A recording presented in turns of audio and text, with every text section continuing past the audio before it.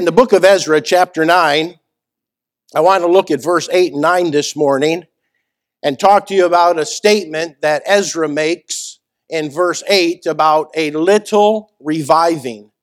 Talk to you this morning about a little reviving that Ezra mentions in verse 8. But let's read verse 8 and 9 of Ezra chapter 9 and then look to the Lord in a word of prayer so that God will bless our time together this morning. It says, "And now for a little space, grace hath been shown from the Lord our God to leave us a remnant to escape and to give us a nail in his holy place, that our God may lighten our eyes and give us a little reviving in our bondage. For we were bondmen, yet our God hath not forsaken us in our bondage, but hath extended mercy unto us in the sight of the kings of Persia, to give us a reviving, to set up the house of our God, and to repair the desolations thereof, and to give us a wall." I didn't know that we could get into the wall situation through the Bible, but I guess there's support biblically for the wall, or at least you could take it that way. "And give us a wall in Judah and in Jerusalem." Let's have a word of prayer. Father, we approach your throne in the name of Jesus Christ. So thankful for the salvation that you've given us through your Son. And Father, again, it's the heartbeat of this ministry that everyone in here this morning knows Jesus Christ personally as their Savior. We pray that if someone is uncertain of their eternal destiny, they're uncertain of their relationship with Jesus Christ, that even this morning your Holy Spirit would work in their heart and draw them to you. And Father, as your children look into your word, I pray that you would give us understanding in the scriptures. Holy Spirit, that you would guide us into all truth, that you would work in our hearts as only you can, strengthening us and supporting us, encouraging us, exhorting us, and Father, where needed, correcting us. So Father, again, Holy Spirit, work in our midst. May the Lord Jesus Christ be glorified. And Father, may we be very careful to give you all the honor, all the glory, and all the praise for what you're going to do. For we ask these things in Christ's name. Amen. As many of you know, the nation of Israel went into captivity because of disobedience to God. And the nation of Israel, specifically Judah, was in captive for approximately 70 years because one of the commands of God was every 7 years they needed to let the land rest. And for approximately 490 years, they did not follow that command. And so 7 into 490 is 70. And so there you get the 70 years that they were held in captive because God said he wanted the land to rest every 7 years. Judah did not do what God commanded. And believe me, when God says something, God's going to do it. And even if we don't obey, if we disobey, God can come through even in our disobedience and make sure things are done his way. That's the great thing about our God.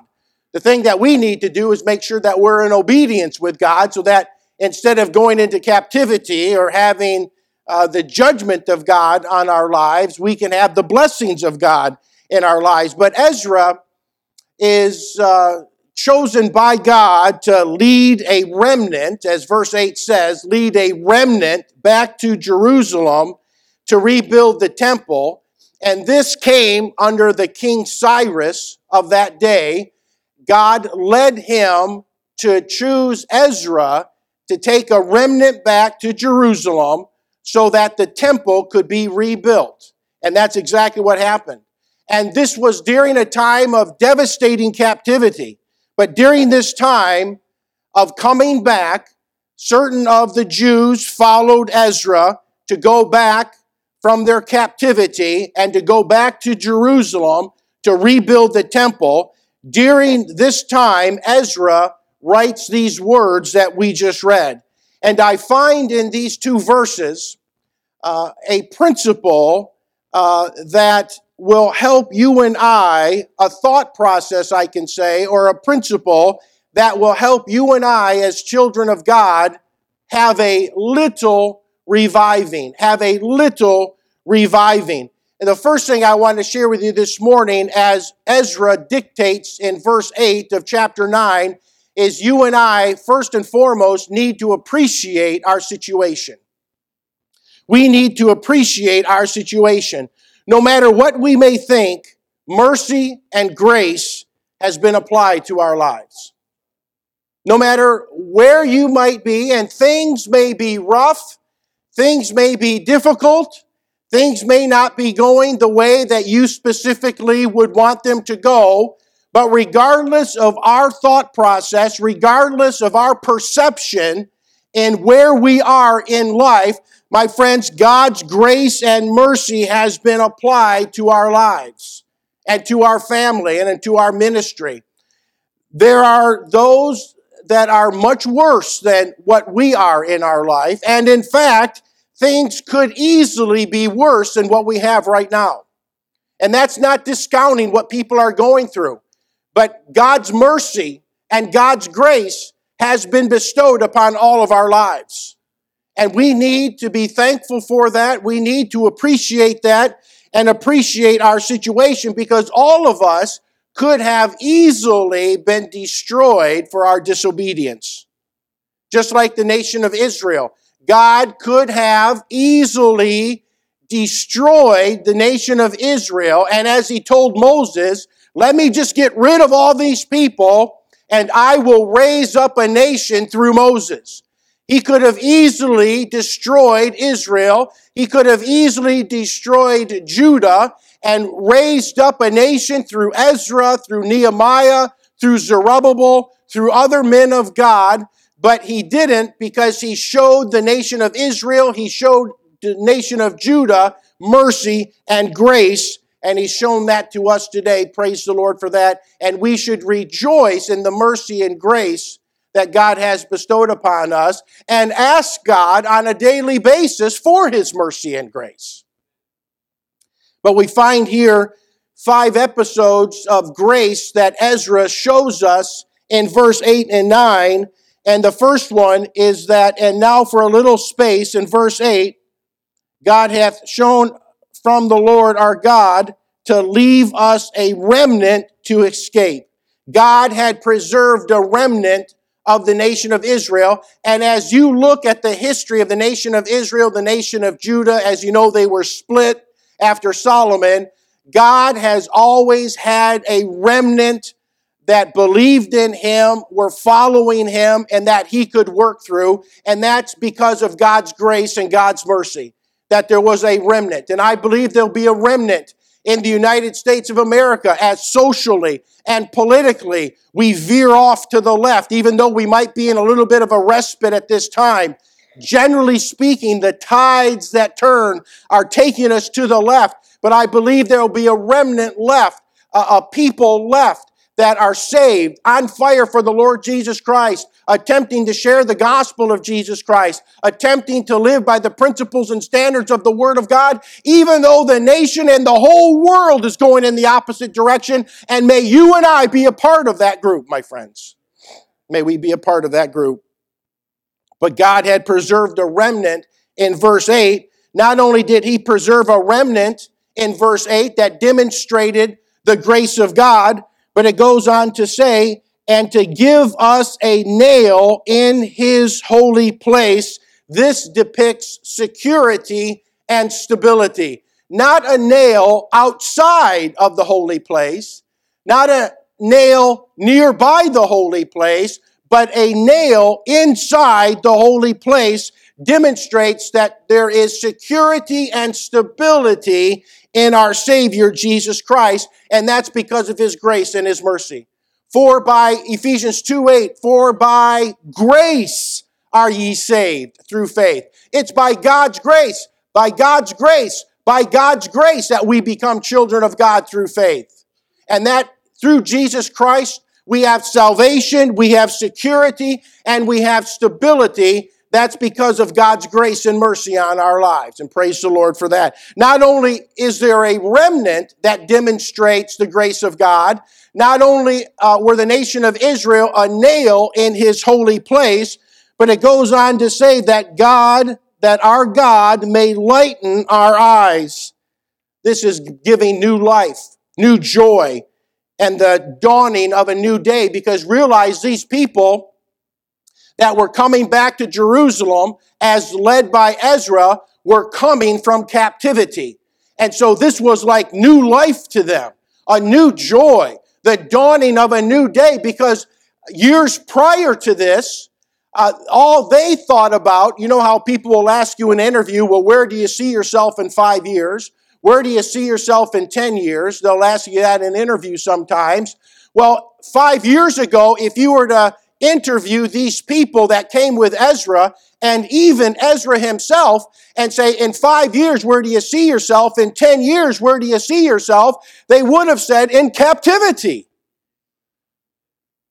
But now, as God led through King Cyrus, he had lightened their eyes, gave them new life, new joy, a dawning of a new day. They're not captive anymore. They're going home. They're going to rebuild the temple, reestablish the sacrificial system that's given in the law that points people to the ultimate sacrifice, which is Jesus Christ. I mean, this is wonderful. This is God's grace and mercy, because they did not deserve it. But God's given it to them. And then he goes on to say in verse 8, which we're going to take our text from in just a little bit, and give us a little reviving in our bondage. It's like a resurrection from the dead. We as children of God are born again through Jesus Christ. Our spirit is made alive through what we call the regeneration process of the Holy Spirit of God. We were once dead spiritually. Now we are made alive through Jesus Christ as the Holy Spirit regenerates us at the time of salvation. And so spiritually we cannot die because we are made alive in Jesus Christ. It's nothing that we did except place our faith in Him. The work of regeneration, the work of new life, the work of a new birth, the work of being born again is all dependent on Jesus Christ. But reviving is when you're almost dead. And you bring that person back to life.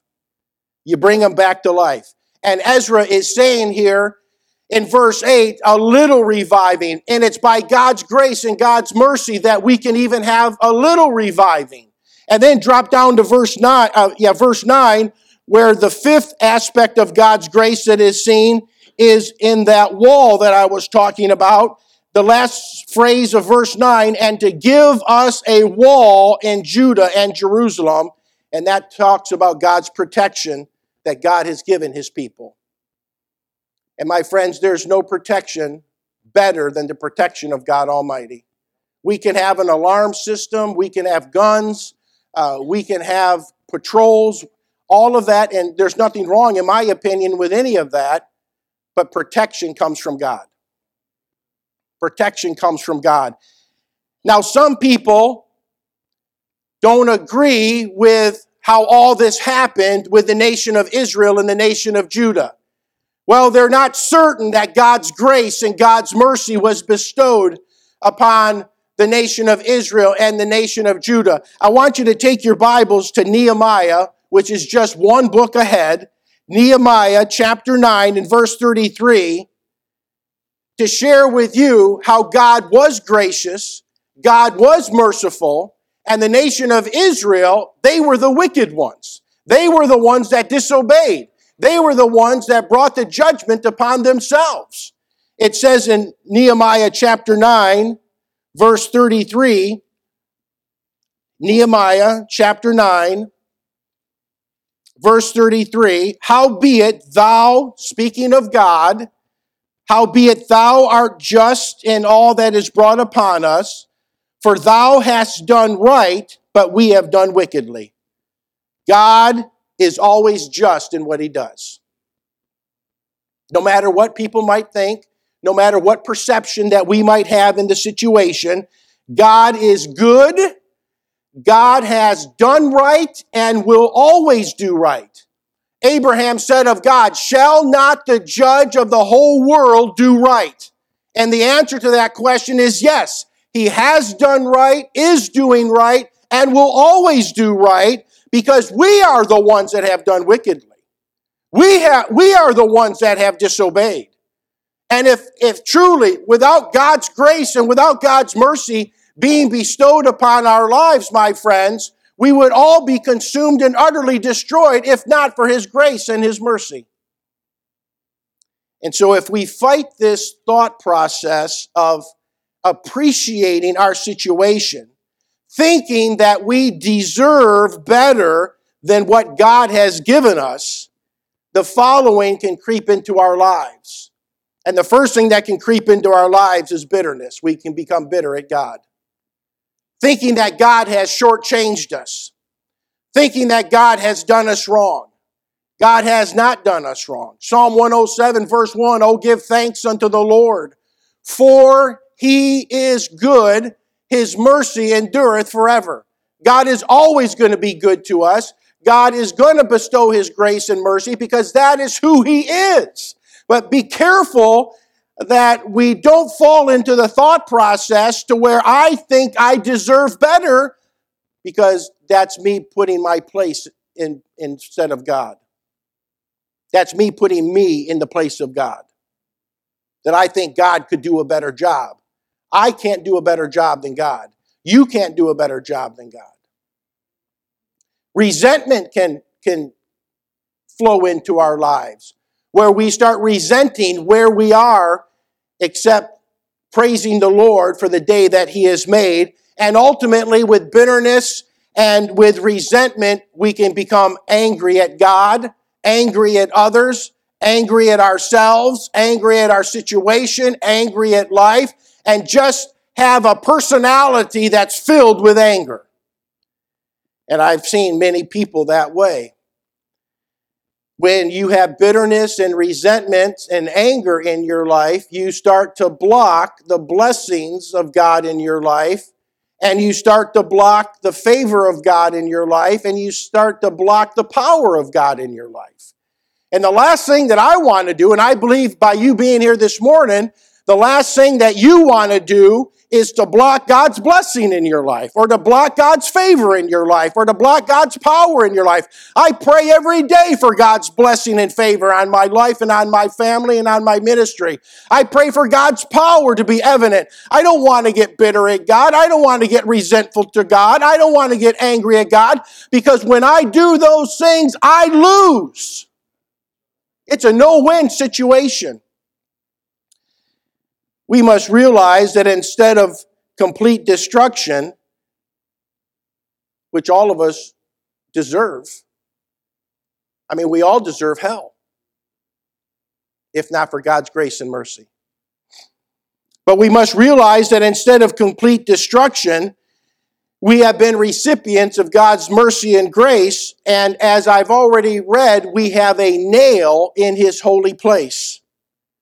Like I said, not outside, not nearby, but we have a nail inside His holy place, letting us know that in Jesus Christ we're safe, in Jesus Christ we're secure, we're protected by Him, and we belong to Jesus Christ. Praise the Lord for that. This is the proper mindset to have as children of God, is to be aware and appreciate our situation, that it's all by God's mercy and God's grace. When we have that proper appreciation of our situation, then God gives us spiritual sight. And that spiritual sight is given to us by God. And it's a wisdom that surpasses the wisdom that we can gain from this earth and through education and through knowledge. It's a wisdom that can only come from God through the Holy Spirit to a child of God. And I believe those that have been saved for a period of time understand what I'm saying. There is a wisdom, there is an understanding that comes to a child of God through the Holy Spirit that you cannot learn in a book except this book. You cannot learn in the educational process. It comes from a relationship and fellowship with God the Father. And having an appreciation for our situation gives us that spiritual insight. It's Holy Spirit guidance. We start to see things as God sees them. And that's a big change from our fleshly sight to seeing things as God sees them. And so understanding and appreciating our situation, my friends, that we have been recipients over and over and over and over again of God's grace and mercy. And appreciating where we are by God's grace and mercy allows us that spiritual sight, that wisdom, that understanding, that Holy Spirit's guidance so that we can see things as God sees them. That allows us, thirdly, to have a little reviving. Now, we tend to want big changes and big movement, don't we? That's typical. In football, which I enjoy watching most of the time, depends if my team's winning or losing, but I can get in the flesh real quick with a football game. Just being transparent with you. But when my team is on their own 10-yard line and they have 90 yards to go to get a touchdown, you know what I want to see? I want to see a play that goes 91 yards. That's what I want to see. I don't necessarily want to see a methodical march down the field 2, 3, 4 yards at a time that takes forever with a lot of nerves involved, getting down to the touchdown zone. I want to see it all at once. A big play. In baseball, we like to see the home run, the big play. Obviously, in hockey, you want to see the goal, a big play. And in life as general, we typically want to see when change is needed, we want to see big changes or big movement. But this is not typical for life. If you look, and you can see this in the Bible in regards to knowledge, you know, there's a saturation point when it comes to knowledge. I know many of those that teach in here understand that a person can only absorb so much at one time. In John chapter 8, verse 2, don't turn there, let me just read it for you. It talks about Jesus going to the temple to teach. And he says, and early in the morning, he came again. He came again. That means he went to the temple one time, he went a second time, he went again, and he went again into the temple, and all the people came unto him, and he sat down and taught them. He understood there was a saturation point that he had to teach them little by little. You start with your basic math, and you build from 1 plus 1 to 1 minus 1 to 1 times 1 to your division, to your pre-algebra, to your algebra, to your geometry. You build to trigonometry. You build to calculus. You build to higher levels of math. Little by little, you're building. That's what Jesus did as he taught. He came again to the temple, little bit this time, a little bit the next time, a little bit more, building on what he had taught previously, because there's a saturation point. You also see this with the nation of Israel when they came into the land. I won't have you turn there, but in Deuteronomy chapter 7, verse 22, it talks about them conquering the land. And God says in Deuteronomy 7:22, instead of you taking over the land in one big swoop, I'm going to allow you to take it over little by little. Little by little. Where they're talking about slow, progressive movement. And that's what we need in our spiritual lives today. A little reviving. Not necessarily a big change right off the bat, but a little by little. By little by little. I go to several, what we call them in medicine, they're called subacute rehabilitation centers. I go to 4 of them now during the week. And I take care of people that have had knee replacements, hip replacements, bypass surgery, some type of surgery or illness that they've had. They're not sick enough to be at the hospital, but they're not well enough to be at home yet. So they go to a rehabilitation center, and I take care of them medically there. And typically, especially with the knee replacements and the hip replacements, and for those that have had those done, you'll understand even more what I'm talking about. I'll see the person on day one, and then I'll see them 3-4 days later to see how they're doing. And they'll say, Dr. Crabb, I don't feel like I'm progressing. I don't see any major improvements. And my message to them is don't expect big steps of improvement from day to day. Expect, and this is exactly what I tell them, baby steps of improvement from day to day. In fact, expect progress that you may not even realize from one day to the next, but a week from now, you'll look back and say, oh my soul, I have progressed. The progression was slow. I didn't even notice it sometimes, but as I look back over a week, as I look back over 10 days, I can see the progress that has been made, and that's what we're talking about, slow progressive movement, day-to-day slow positive movement, and that's what we need in our Christian walks today, probably all of us, is a little reviving. A little reviving. A little bit more Bible. A little bit more prayer. Not to where you're reading your Bible 5-10 minutes and then all of a sudden you're reading it an hour, which is fine if that's how God leads, but go from 5 to 10 to 15 minutes. Go from praying 5 minutes a day to 7 minutes a day or 10 minutes a day. A slow, progressive movement towards the positive. A little reviving. That's what we need in our lives today. All of us probably need a little reviving. A little bit more teaching of the Word of God. A little bit more preaching. A little bit more church than what you're doing now. Just a little bit more. A little bit more thought and reflection or meditation or memorization on the Word of God.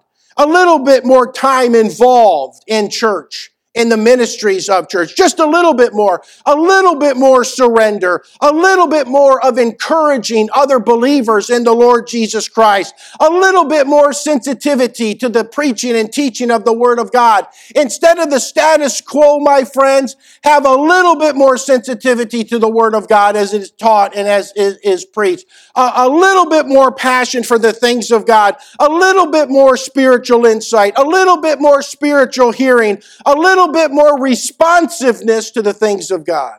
Just a little bit more. Just be desirous of a little revival.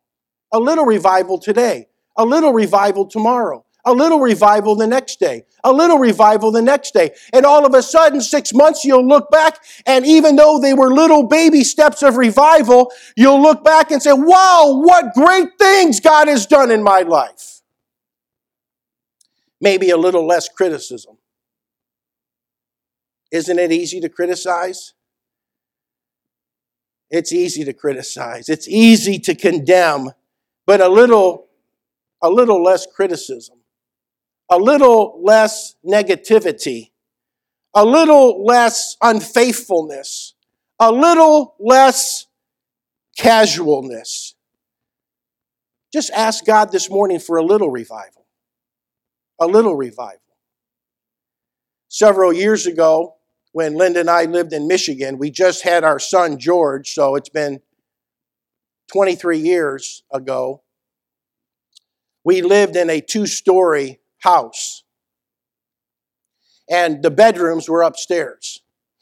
George was just weeks old, so he was still in a bassinet in our room at the time. And it was approximately 3:30, 4 o'clock in the morning. And we were sleeping, and we heard a loud crash consisting of what we thought was glass breaking and things falling to the ground. We both woke up immediately, and looked at each other. I'm looking at her, go down and check it out. I'm not dumb. You go first. I'll pray for you. She looked at me, wanting male leadership. I figured, okay, I guess this is my time. While we're looking at each other, because, things are happening in a split moment. While we're looking at each other, trying to process what's going on. Because it's not, did you think you heard this? Did you think you heard that? It wasn't, do you think you heard it? It was, what was that we heard? Glass breaking, things like they were falling to the ground. So I told Linda, I said, get George and get him behind the bed, between the bed and the wall, and get down and hide. And I got my trusty 357 out,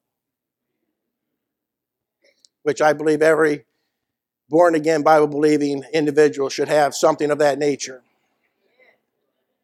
That's where I stand on the issue.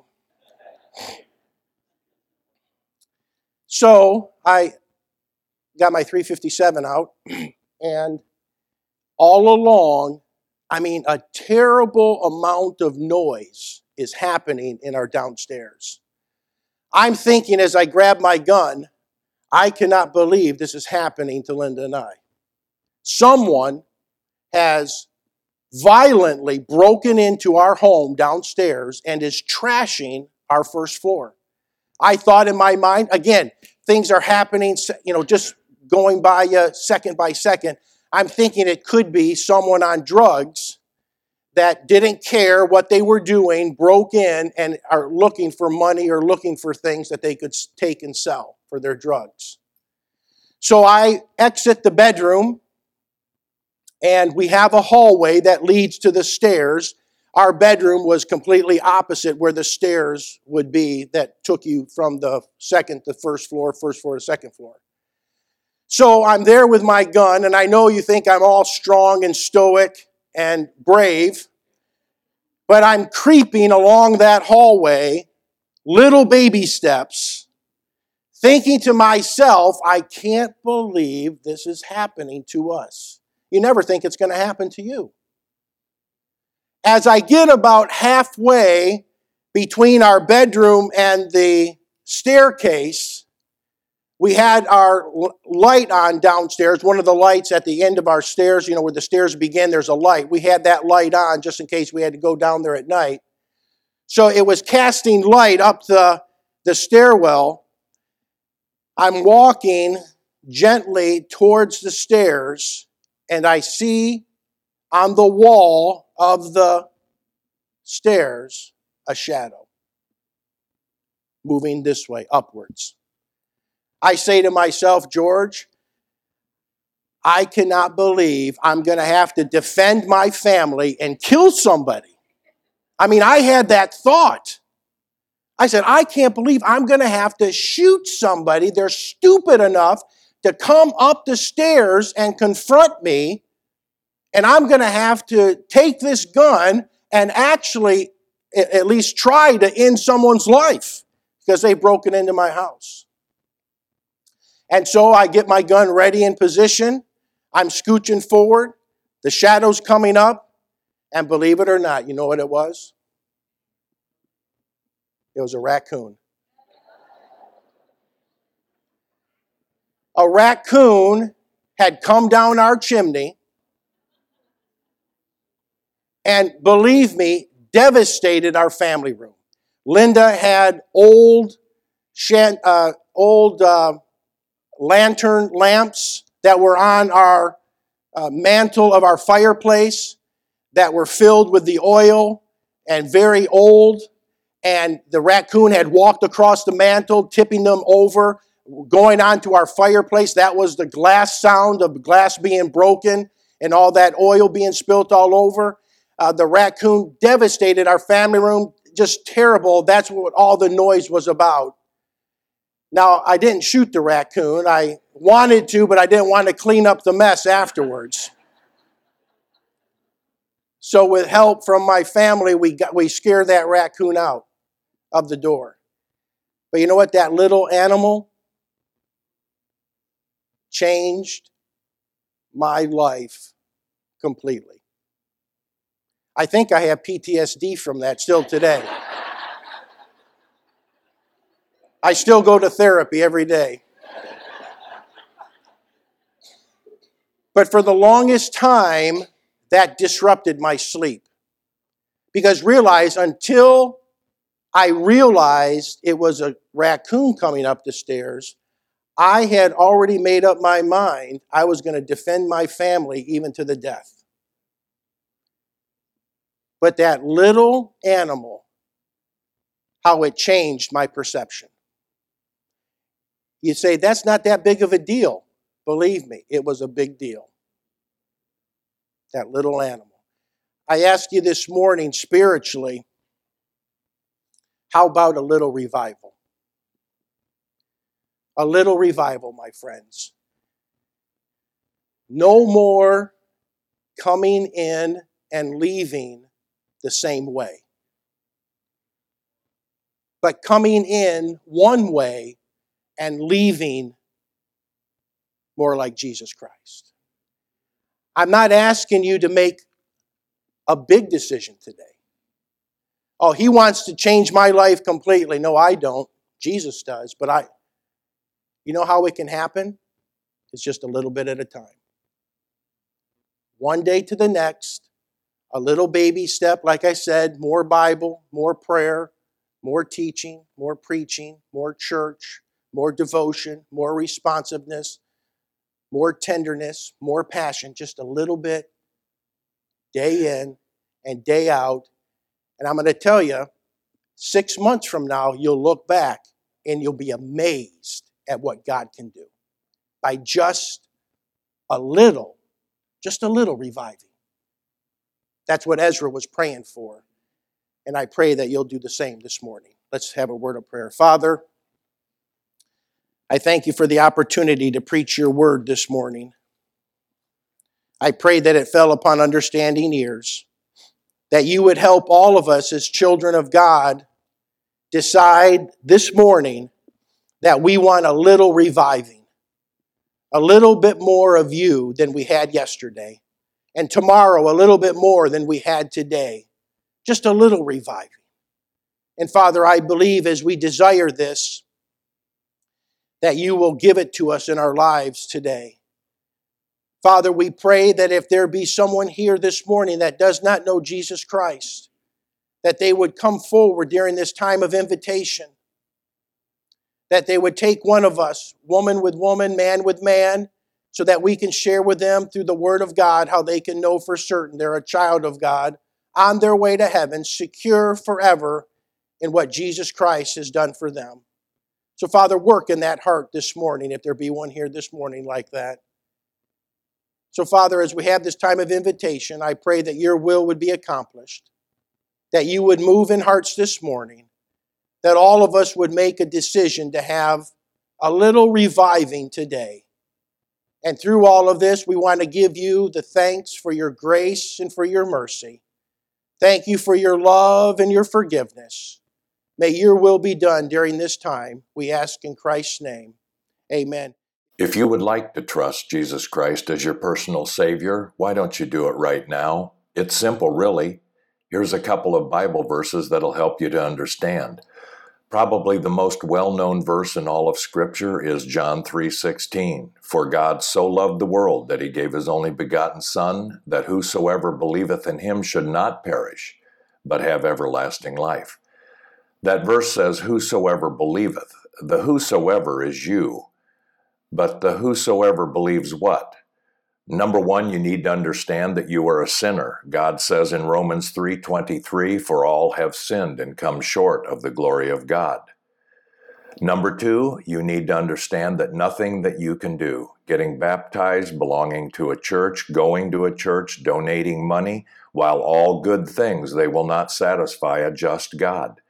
God says in Titus 3:5, not by works of righteousness which we have done, but according to God's mercy he saved us.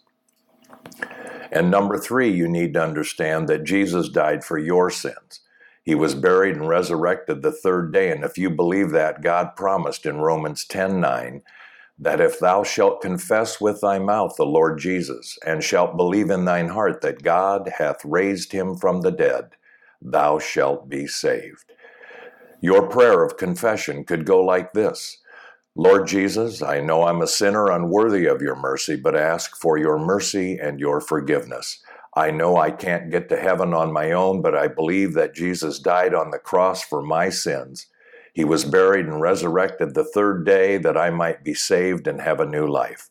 Save me, Lord Jesus. Amen. If you ask Jesus to save you, would you do me a favor? Let us know so that we can pray for you and rejoice with you. Our church phone is 239-947-1285.